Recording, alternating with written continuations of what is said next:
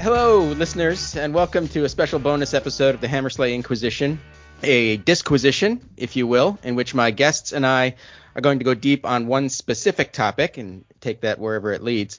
If by some chance you're listening to this and you're not already a subscriber to the Hammersla Exposition, which is my very occasional email newsletter, I just have to assume that you're being stubborn or you can't read. I don't know. It's very suspicious, but you can reassure me by signing up for said newsletter at buttondown.email/Hammersla. And if you saw my most recent email missive, you know that I went off on a little bit of a tangent about the Beatles and the giant Get Back documentary that was recently featured on Disney+. I'm very stoked to be joined today by two friends who are individually really smart about music to help me process my feelings about it and to get their astute observations about it. So joining me in your ears today, number one is Eric Danton, known professionally as Eric R. Danton. And I assume, Eric, that the R stands for rock. Is that correct? It does, yeah. I had it legally changed. All right. Anyway, Eric has been a professional rock critic for going on 20 years, and that does not even include his various reviews for the University of Rochester Campus Times, which is where we met, although it does include his work for Rolling Stone and Paste Magazine, among many others. Eric, what would you say was your proudest moment of music criticism for the Campus Times? I've never even given that any thought at all. I took a nice photo of Rush guitarist Alex Lifeson that we ran on the front page once. So I remember that. I remember that photo. It's very dynamic. Way to go. Thank you. Also with me is Jeremy Rothman, known professionally as Jeremy Rothman, and he's currently Vice President Artistic Planning at the Philadelphia Orchestra Association and graduated from the University of Rochester with a degree that encompasses musicology, music history, and business administration. Jeremy, who would you say is the most famous musician whose cell phone number you have in your contacts? Oh, boy. I'm not going to disclose that. Give us. Can you give us some initials? I guess it depends on what area of music you're talking, like pop music or. If you were talking to a group of 100 people, an auditorium of 100 random people, who's the one person that most of them would know? Jeremy, just say it. It's Wilbur Humperdinck. We all know it. Dead or alive is the other question. Well, as far as a jack of all trades and also a musician, the initials are SM. We'll noodle on that and come back to you at the end of the episode. So let's just start by level setting here and get your biases on the table. For each of you, what is your relationship to and with the Beatles? So are you a fan or not a fan? And why or why not? And what do you like and dislike, or who do you like and dislike about the Beatles? Well, this was music I started listening to as a kid. I think it was my mother that started putting on the records and playing tunes for me when I was very, very young. And I think she first introduced me to the songs of Paul McCartney. When I'm 64, Maxwell's Silver Hammer, Yesterday, the kind of tunes that a kid can get drawn into. And later in life, I started to discover those songs and those albums on my own. As I worked through all the various media from tape to CD and then streaming services. One of the coolest gifts I ever received was my college graduation present from my older brother, who gave me the complete volume of sheet music of all of the Beatles music, where you can sit down and everything is written out. Every orchestral part, piano part, guitar part, rhythm part, lyric is all written out in this 700-page white volume. That must be a weighty tome. It is. It's very difficult to keep open on the music stand. But I think as I started to work my way through that, I came to, and as I studied music and music theory, really came to have an incredible appreciation for what these guys did as musicians with very simple material, and the magic behind very simple and common chord progressions, and also the variety of styles that those guys were able to capture. I know we'll talk about that a little bit later, how the Beatles worked through so many different genres of music that they almost didn't have a sound of their own, and led me to just an incredible appreciation that you can pick out a Beatles song for almost any mood you're in at any time based on the incredible variety of their output. And Eric, I know you maybe come from a little bit of a different musical direction. What's your relationship with the Beatles like? Yeah, I do come from a different direction, and I'm going to steer this back toward the documentary with my answer, I think. I was always pretty ambivalent about the Beatles, to be honest, and I know that appalls people who are very much in love with the band, in love with their music. I recognized their genius and what they did for, pop music writ large, how they helped change and steer and shape what we think of as pop music from the early 1960s on. I just never connected with it that much emotionally. I was always more into bands like the Rolling Stones and the Who and the Kinks from that era of the British invasion. And I think part of the reason for that is that the Beatles music was always everywhere. It was ubiquitous. My family loved it, and so it would always be on. I have an uncle who was very much into the Beatles, and an aunt who was very much into the Beatles. And I think, in looking back on this, that I never had the opportunity to really discover them for myself because it was just always there. And I know we want to talk about how the documentary has changed or reinforced our pre-existing opinions. For me, watching the documentary, watching Get Back, felt like an opportunity to discover this band on my own in a different context. It wasn't something that was just on, that was just ambient. It was me sitting down and really digging in. So the documentary changed my relationship with the Beatles in the sense that I think I have a far greater appreciation. It's not just recognizing intellectually what they did. It's being able to see that process and connect with it in a way that I hadn't ever been able to before. That's really interesting because I actually see a bit of a contrast between the two of you, where Jeremy took this sort of hand-me-down from his family and really embraced it, and you sort of rebelled against it, Eric, which is, I think, almost opposite of what I sort of would have expected from the two of you. Jeremy, what did the documentary do for your fandom? How did it change or reinforce your opinions about the band? Well, it certainly helped, I think, reinforce what I perceived as the individual personalities and contributions of each member of the group. But I think most enlightening for me was that, having grown up long after the Beatles had broken up, there was always this sort of sense of missing out on something, that I wasn't alive to experience the Beatles, or what would have come of them had they continued their creative process together.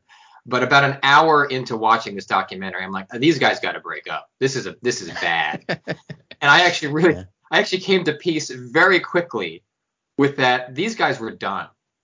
And as genius as those final sessions were, and those last two albums that they put out, despite what they were going through as individuals and as an ensemble. And I mean, also looking at the ages of these guys, how old they were, and everybody in the room, the audio engineers, the filmmakers. Well, still much younger than us.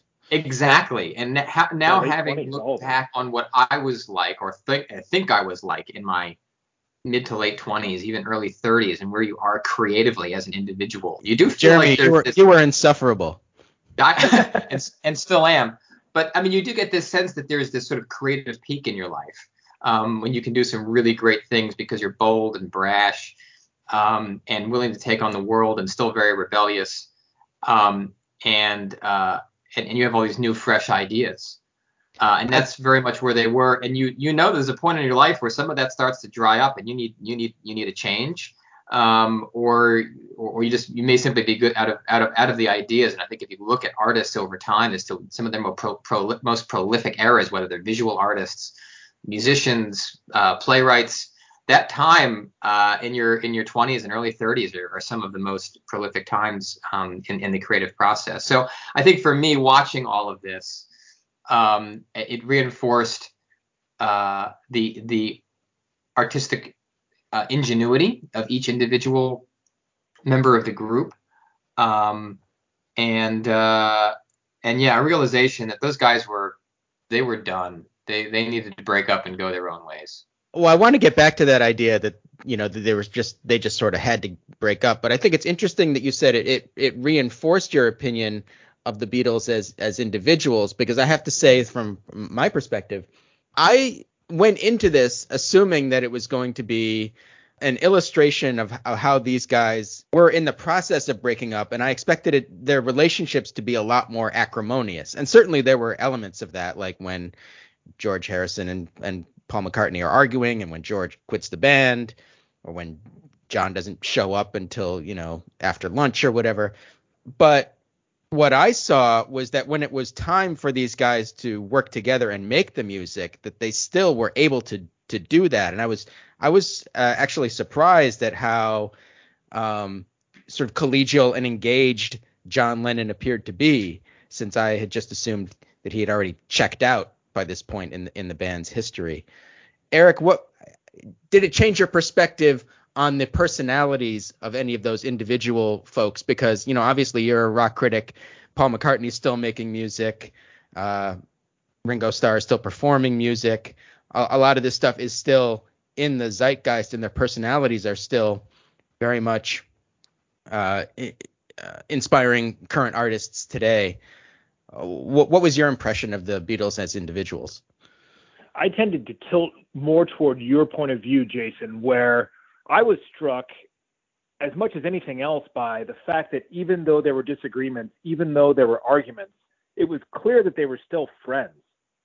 Even though George quit. I mean, I remember at one point someone asked, has anyone else, probably the filmmaker, Michael Lindsay Hogg asked, has anyone else ever quit the band like this?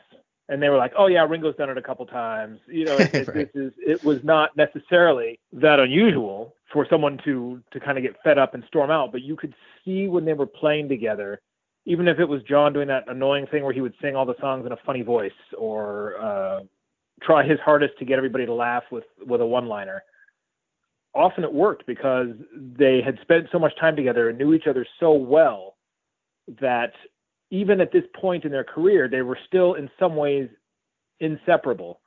Now, whether or not they needed to separate, I don't know.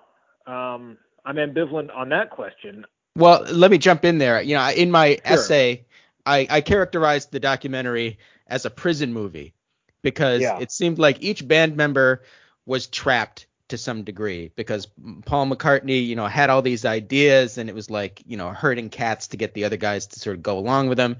John Lennon was tapped out creatively, needed to go away, just be with his wife.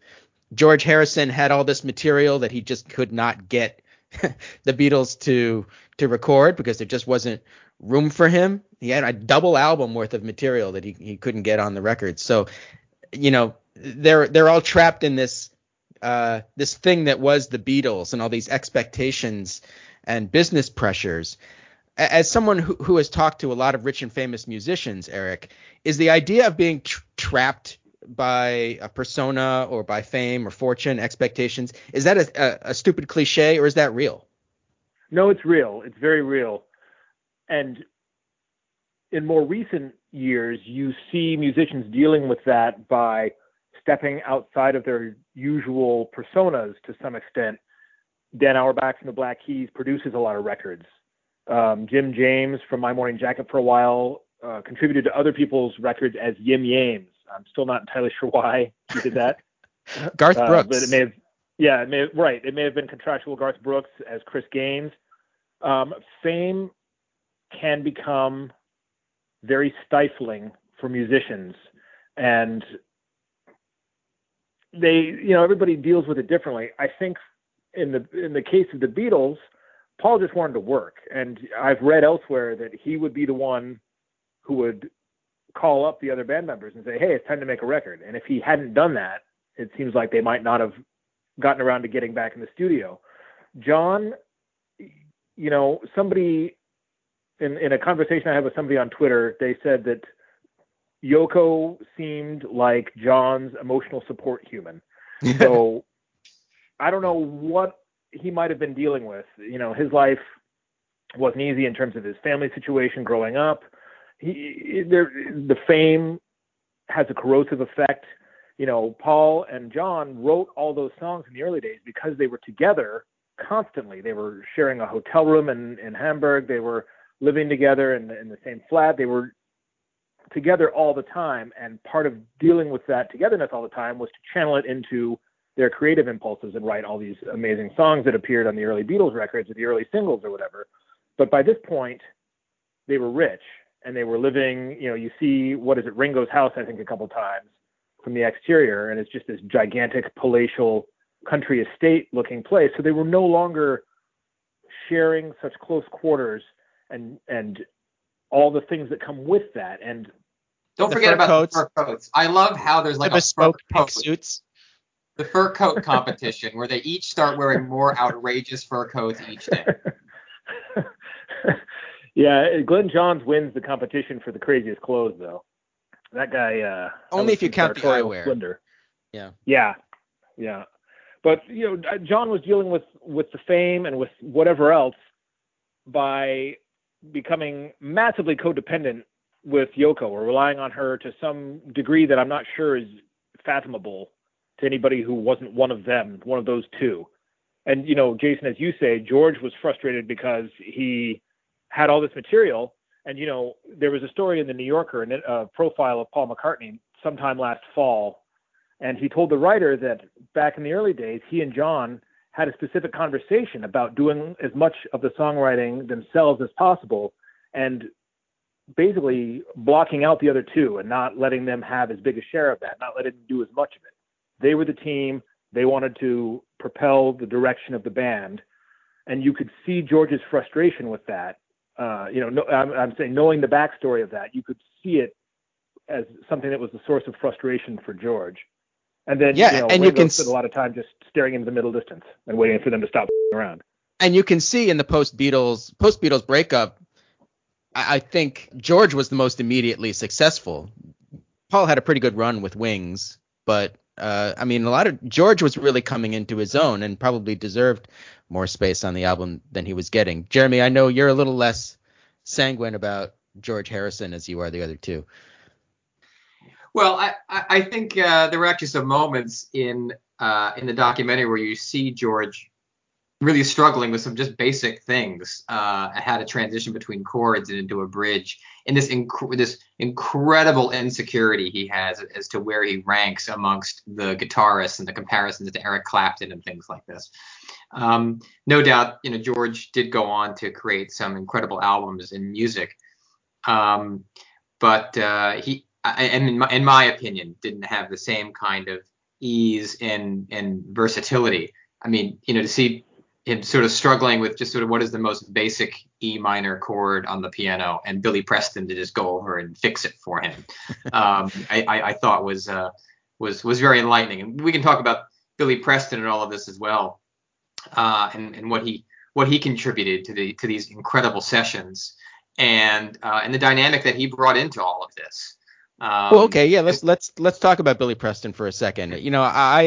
I read an interview with George Martin once who said that his presence as a sort of jovial character was an emollient that helped all the other Beatles sort of relax and stay on good behavior, which I thought was great. And certainly he made an indelible mark on a lot of important songs, particularly on that album.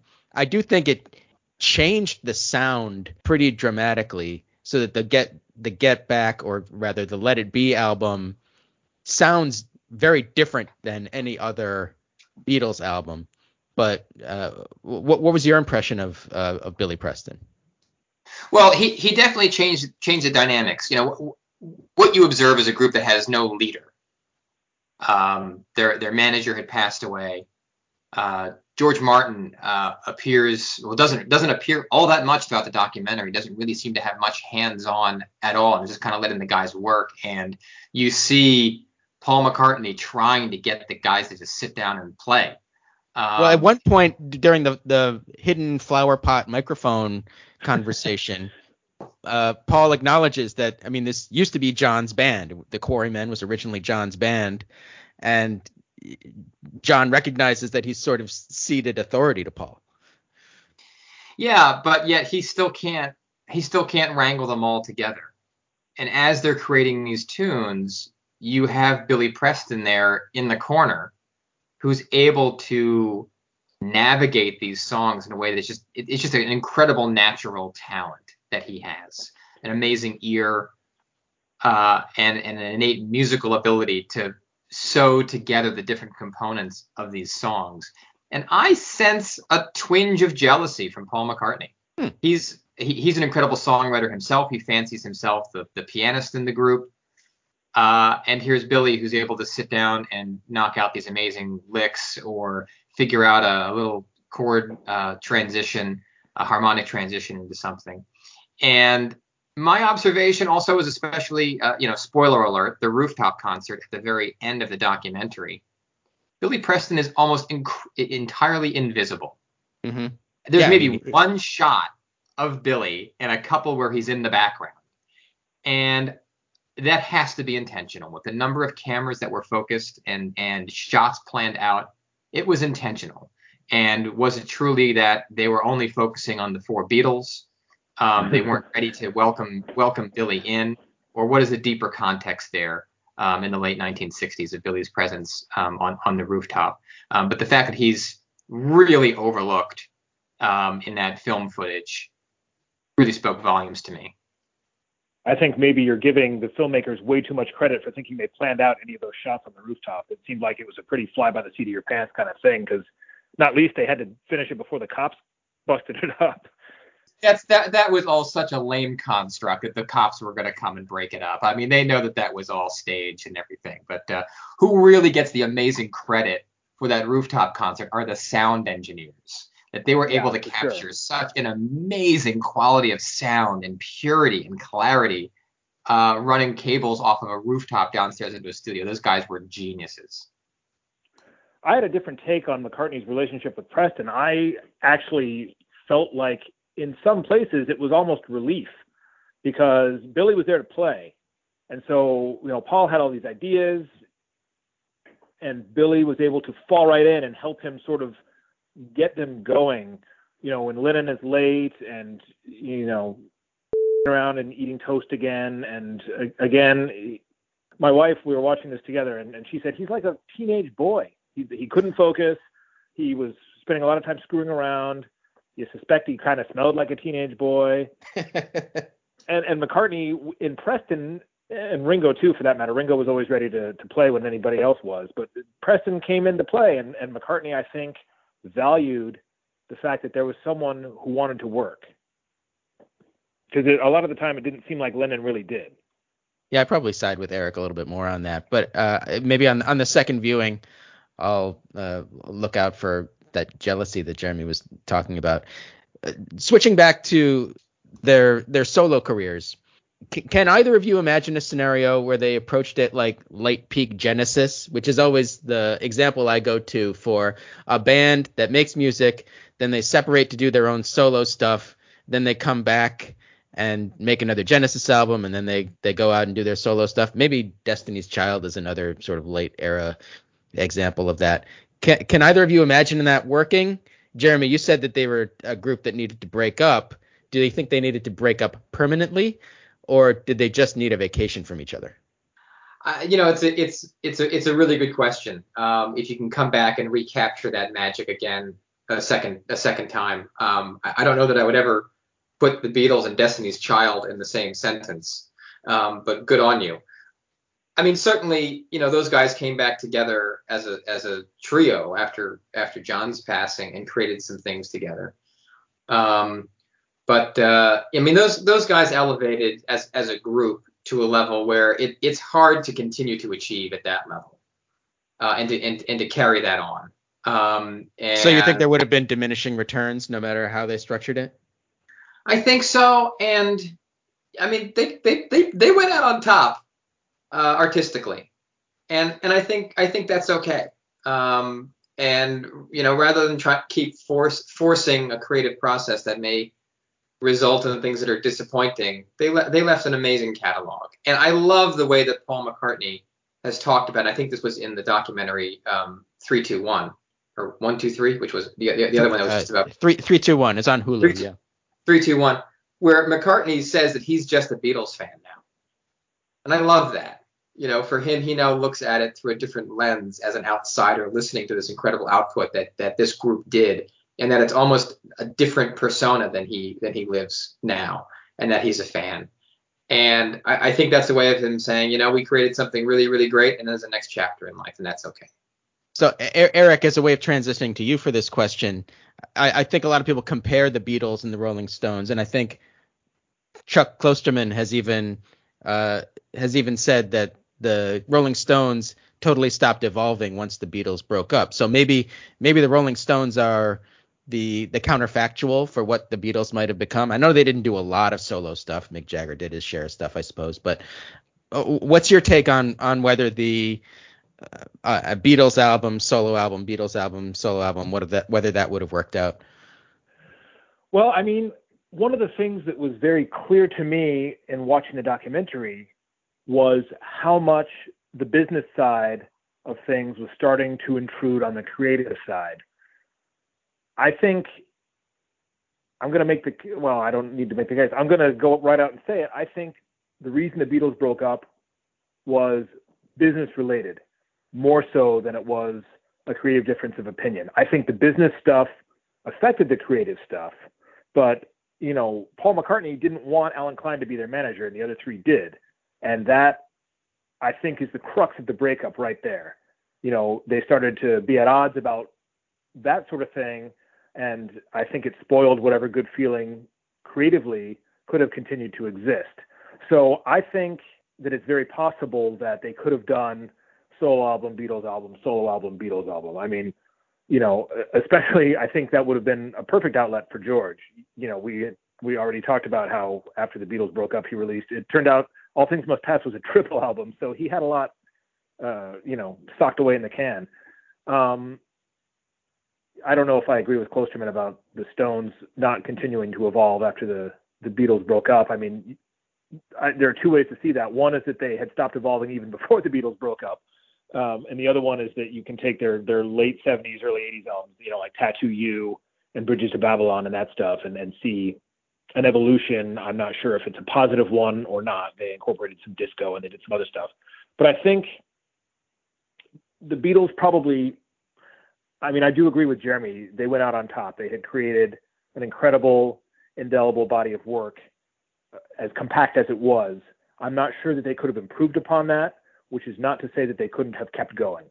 Yeah, Eric, you identified something that really jumped out at me, was that so much of the time in this documentary, you can see the business challenges really infringing on their time as artists. There's all this tiresome logistical discussion about concerts and TV shows, and you can certainly see the shadow of Alan Klein in the wings.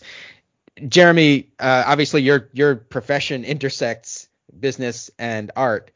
Do you think it's possible at a high level to build a firewall between art and business, or is cross-contamination just inevitable? Oh, it's inevitable. And artists, we like to think that the creation of art is pure inspiration. And in a lot of cases, it is altruistic in that way. But artists are also driven by their own personal financial interests and opportunities for fame. And I do think that partially drives some of that early life hunger and creativity. And like I was referencing earlier, you see that across eras and genres. In my world, in classical music, we think about, well, what would Mozart have done had he lived into his 40s, or Mendelssohn, or Schubert, or George Gershwin? And we never got to see them at that point in their lives where they were more comfortable financially. Well, George Gershwin was very successful financially. But what would have come of them later in their lives had they achieved more financial stability, fame? Sort of my question for Eric is like, what artists and creators do you see that had that second wave later in their lives, where they had a great success early on and then were able to find that kind of second gear, and continue writing those amazing things? Or is that the human experience, or is that business interfering? It's a tricky question. You're right. It is a tricky question. The thing that I couldn't help wondering, I think you're right that business almost always intrudes on the artistic creative side. But I think artists who have really good, really competent management teams around them are able to fend that off more than artists who don't.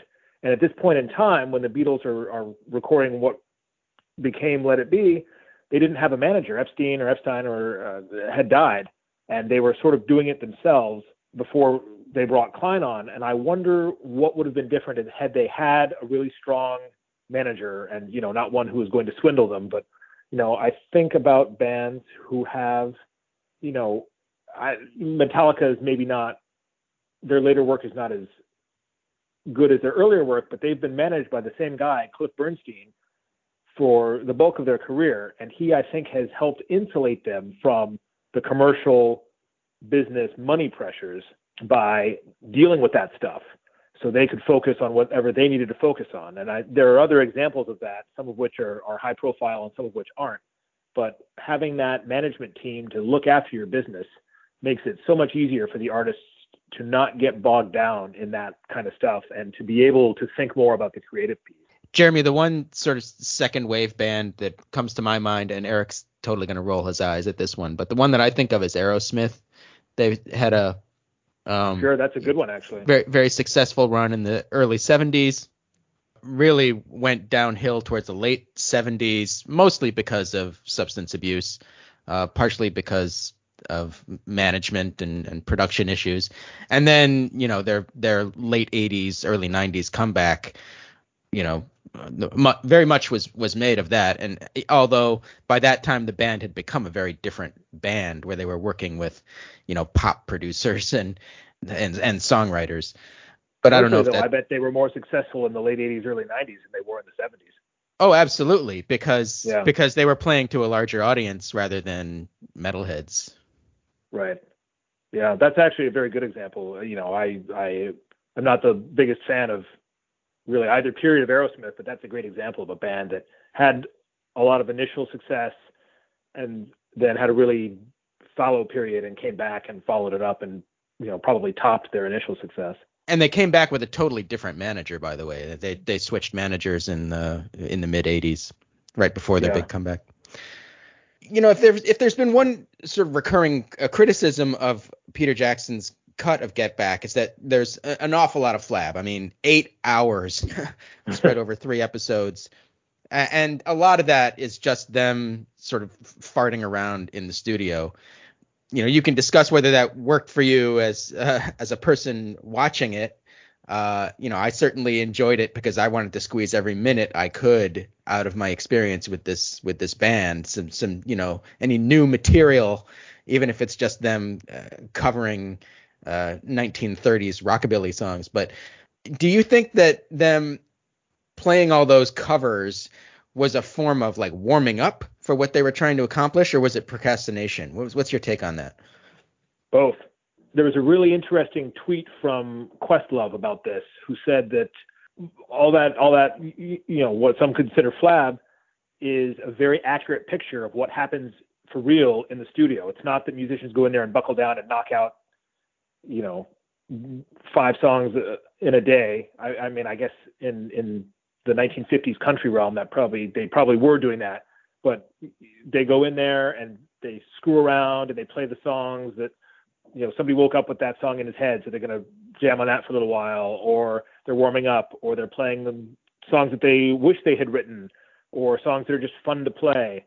And it's a way of not getting down to your own work. It is a way of warming up. It is a way of just screwing around and having fun. And those were some of the periods in the documentary when it was clear to me how much those guys really did like each other and really did enjoy playing together, because somebody could just start a riff to something and they'd all fall in and just know what was happening. Of course, the Beatles are famously cited in the book about 10,000 hours in their time in Hamburg, playing all these tunes. And that is absolutely what made the Beatles so facile and all these different styles. And I think to see them in the studio just jumping between R&B and 1920s jazz tunes and hard rock of the 50s and 60s, and to see the way that they're able to jump across all of those and absorb the essence of each of those different styles. And that's what informed the incredible output of what the Beatles were able to do in that just amazingly fertile period where they put out all those albums in such a short amount of time, because they were able to just move between all these different styles, and create such unique sounds. And yeah, it does show off that creative process, and also how they just really had difficulty gelling at that point. I mean, I really yelled at the television on a number of occasions, you shut the hell up and just play already. Stop bickering, stop stalling and procrastinating. Just play. Just see what comes out. Just play already. So yeah, for those that are really inside baseball and really love the Beatles and want to absorb every single moment, it's amazing and wonderful to watch, even them just mumbling and unintelligibly for a half hour at a time. Certainly for people that are not as enthusiastic about the Beatles, I can see it being absolutely torturous, and probably just turning it off after some point. But listen, Peter Jackson's not one who's known for brevity anyway in his filmmaking. True enough. So I would expect no less from him. Well, I mean, did you think it was too long? Either of you? I didn't know. I really liked the contrast between those moments where I too was thinking, okay, just shut up and play something now, play one of your songs. And then, that contrast with Paul McCartney essentially writing Get Back in about a minute and 20 seconds when he's just screwing around on the bass, and all of a sudden the riff emerges. Good thing John was late that day, I guess. But, it's that duality I thought was fascinating. And look, it creates a space to give credit to everybody in that process. I'm not sure people realize how infuriating it is to set up a recording studio and get it to sound right. And half the time is spent just getting the mics and the amps and everything balanced properly, so you're getting the right kind of sound. And how that drum sound. Yeah, and how that can stall and interfere with the creative process, or it can be incredibly enlightening. Like, ooh, that's a cool sound. How can we make that again? Especially when they farm it out to some hippie that they met on the street. This Magic Alex guy was. Yeah, and rolling George's home recording equipment off the truck in an emergency. But yeah, I mean, for me, one of the most amazing scenes was when the guys are all in the corner bickering about what the lighting is going to look like when the cruise ship arrives off the coast, and Paul is in the corner writing "Let It Be," and they're all bickering over this total like Spinal Tap like nonsense, and Paul's just like sitting there writing one of the great's songs of all time in the corner. Nobody's even paying attention. Well, it's my theory, and I sort of alluded to this before, that the reason it's so long is because Peter Jackson is a big fan of the Beatles, and he wanted to spend as much time with them as possible, and he wanted his audience to share in that. And so, I mean, nobody undertakes this sort of project without being a big fan of the Beatles.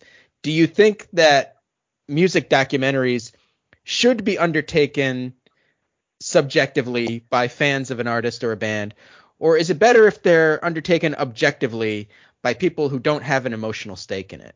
That's an interesting question. I think some of the answer has to be contextual. There aren't that many bands who have 1 billion hours of unseen footage from a recording session like the Beatles did for this. So in that case, I think you would want a fan who can go in there and identify and sort of instinctually know what bits are important, because I think there was still stuff left out, right? So you need somebody who can go in there and identify, okay, well, this is interesting, this is important. And then there was recently a documentary about the Velvet Underground as well. And I assume, I can't remember the name of the guy who made it, the guy who did Kids, I think, Todd something. I assume he was also a fan of the Velvet Undergrounds, but he was working with a much different set of source material. There was not tons of in the studio footage of them collaborating together. It was more like, scratchy concert footage and interviews with people after the fact and that sort of thing. So there are two different types of documentaries, probably more than that can be made.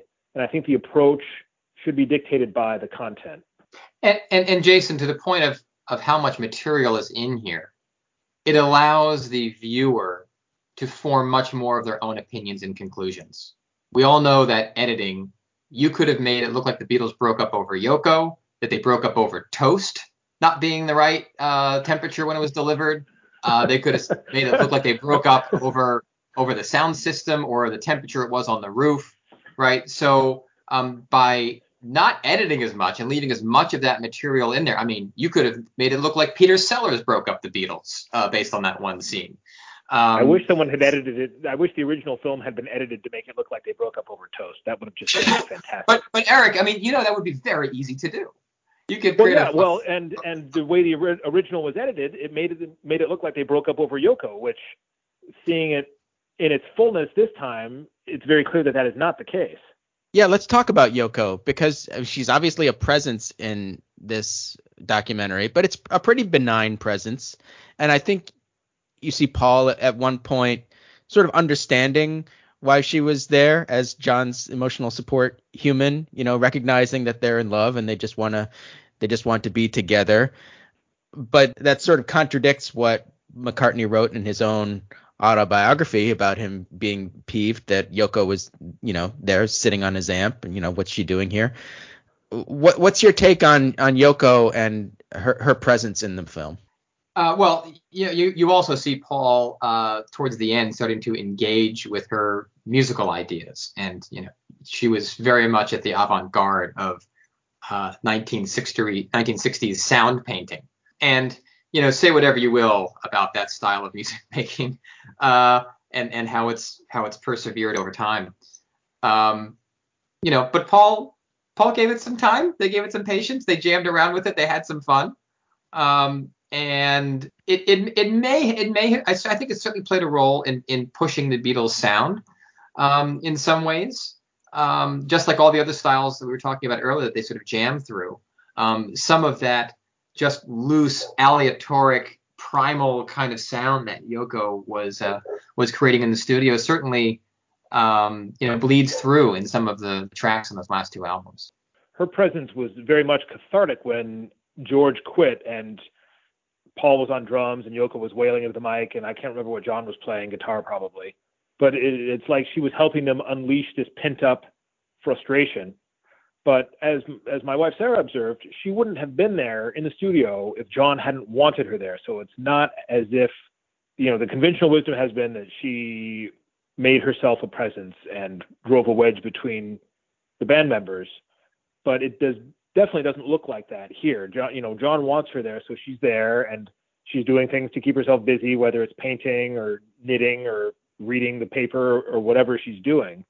I have read that her presence was more contentious during the Abbey Road sessions, which started, I think Let It Be ended up in somewhere mid to late January of 1969, right? And so I think the Abbey Road session started in March or April, or maybe as late as May of that year. So there were only a few months break, and it sounds like Paul at least was less pleased to have her around then, not least because she had some medical issue and was put on bed rest, and John brought a hospital bed into the studio so Yoko could still be there. But you have to lay that sort of thing on John more than Yoko, who was just hanging out according to John's wishes. So, she's been painted as this very divisive presence, but I didn't see that as such. By the way, Eric, you mentioned something, which is the timing of how quickly all this stuff happened. And Jason, you asked earlier about the commercial influence on the creative process. This was all jammed in because Ringo had like a TV special to make. He was going to do a movie. It was that movie. Yeah, so they're put under this sort of ridiculous time pressure to create this in 14 days and get out of the studio for this like cheesy like holiday movie. I don't remember what the movie was, but at that point in their careers, they had all these other things to schedule schedule around, that put a kind of time pressure on them that also can egg on the creative process as well. Very much so. It's hard to be creative on the level that the Beatles had shown they could be creative when you have artificially imposed a deadline like that. I absolutely agree with you. So as we wrap up here, I want to talk a little bit about the idea of legacy. I remember when in the mid 90s, the big anthology came out, and it was a book and a 3-part television special and a 3 CD, maybe it was a 6 CD set. And it was pitched as, this is sort of like the last word of the Beatles. And here we are 25 years later, and people are still turning over rocks and finding new stuff. And I guess my question to you guys is, as we sit here now in 2022, do you think that the Beatles' legacy is pretty much set in stone at this point? Or is there more to learn? Is there still room to change our opinions about it? Or is it just a matter of opening new ears to the sounds? That's the thing about great art, is that it holds up to that level of questioning and curiosity over time.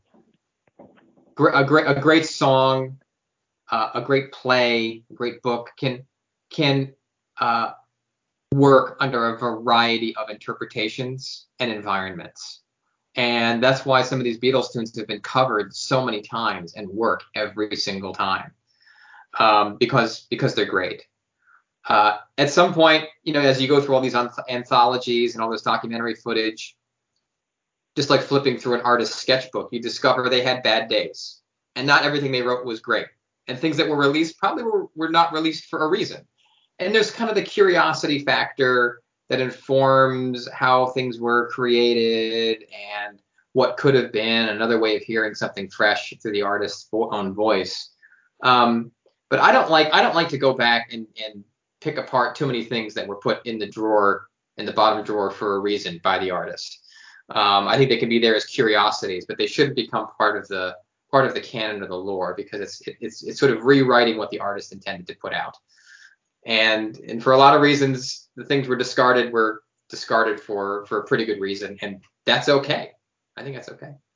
In terms of their legacy, I think that's an interesting question.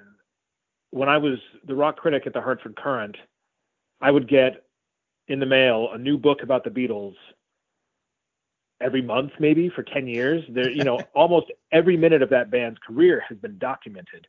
So in terms of the information available about them, I'm not sure that their legacy will change in that respect. What will be interesting to me now is to see how that legacy stands up or is honored or even acknowledged by younger generations of music fans. Pop music has changed so dramatically that I don't know how much younger people are going back and listening to the bands that really created the template, paved the way, however you want to describe it. My wife teaches about Spanish literature and culture, and she's mentioned a couple times artists like Pete Seeger, who sang songs of the Spanish Civil War, or The Clash, which had a song about Spanish bombs in Andalusia, and her students don't know who she's talking about. And I wonder if there will come a point in the next 10 or 20 years when young people, the age that we were when we started to get into this stuff, don't know that music, as it's just not something that is part of their musical vocabulary in the same way that it is part of ours. Which is not to say they can't go discover it, but there will be so much to sift through to get back to that point.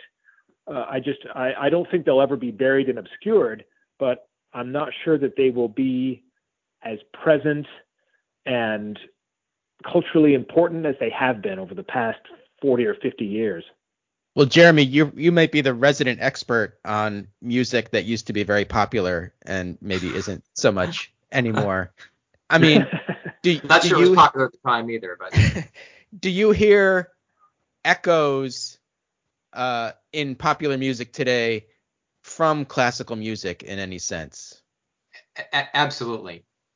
And very often great music and great art takes a bit of a hiatus and requires a rediscovery.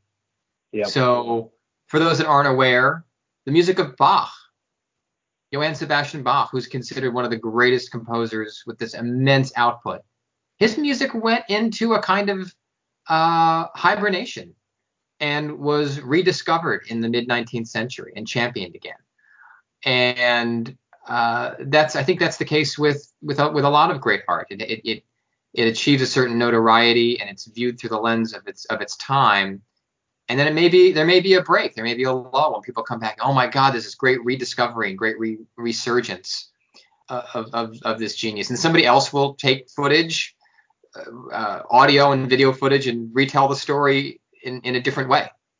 If you read historical texts describing the music of Beethoven that was written in the 1950s, it is very different from how people write about Beethoven today. Sure. Because those lenses and conversations and what we've learned about them continue to change and evolve. And look, we all have kids here, and my kids are the oldest amongst the lot, and I have a couple of teenagers. And my son says to me as I'm going through this documentary and playing through some of the tunes, he says to me, "Dad, I really don't like the Beatles." And it's like in the Field of Dreams where Ray Kinsella confesses that he doesn't like Shoeless Joe Jackson and thinks he was a crook. It breaks your heart. And then for a week or two later from the comeback, Dad, I listened to actually a couple of songs and I really like the John Lennon stuff. I like the harder stuff. The Paul McCartney tunes and the Ringo Starr stuff I think is really lame and corny. And I was like, that's fantastic. Like, you actually listened, and he's going to discover and go on his own journey with that music over time, in the same way that I have. Because, yeah, sure, I used to love, like, Octopus's Garden. I listen to that. I'm like, that is the lamest song. Man, is that corny. Yellow Submarine, you kidding me with that? And coming to have a greater appreciation for some of the other things in their output. And other artists that I maybe had not had the same affinity for when I was younger. And your perceptions and your appreciation for these things change and evolve over time. So, yeah, there may be a period of time for 50 years where the Beatles are, lumped in with Destiny's Child, to pick on them again. And it may be, another 7,500 years from now when there's suddenly this great rediscovery and appreciation for what this amazing group did. I'm very confident that the output of the Beatles in those critical years in the mid to late 60s are some of the most amazing musical outputs of the 20th century. You've got the late Mahler symphonies, you've got Bernstein's West Side Story, and you've got the Beatles from Sgt. Pepper through Abbey Road and Let It Be as I think the greatest testaments to music in the 20th century. Even if the Beatles themselves go out of fashion or whatever for a little while, I think their influence will not necessarily. There will be people who are reflecting the influence of the Beatles without necessarily realizing that is what they are reflecting, musicians or whatever. And, you could probably make a case that Destiny's Child, who I think are in their own way, different way, also extraordinarily influential, especially over the last 20 years. There are probably things that you could point to in their catalog that have also stemmed from stuff that the Beatles did. So it's not an obvious influence. It's not an obvious chain of descent, but it's going to be there. And even if the Beatles are not name checked by, musicians in 40 years, I bet some of the musicians that they influenced more directly will be. So, it's not always a direct line. And the Beatles will represent a very specific moment in music. They were coming of age in their creativity during this incredible explosion of technology and of the ability to create things in the studio that never been created before. And they're going to be very much representative of that as well. All great success, or most great success, is a combination of factors of talent, luck, and timing. And that's certainly the case in the Beatles, that their timing was such that they had these ideas to embrace this technology. And there were plenty of other bands trying to do that as well around the same time. But the Beatles really found a way to explore it and exploit it in ways that nobody else did. And that in of itself, I think, will be a representative example of that style of music making for for years to come. And what was great about this whole documentary, you can see they could still go back into the studio and record without all the extra studio enhancements and just be musicians again. And that really was the most amazing thing to see in this documentary, in this footage. Yep. You guys, I want to thank you so much for joining me. This is exactly the kind of discussion I was hoping to have. There's really nothing better than talking about ideas with people who know what they're talking about. I felt like I was back in my college dorm for a minute, which was just fantastic. Thank you so much for your time and your ideas and your expertise. Thanks for doing it. This has been Jason Hammersla with Eric R. Danton and Jeremy Rothman. Stay tuned for something else from the Hammersla Inquisition soon.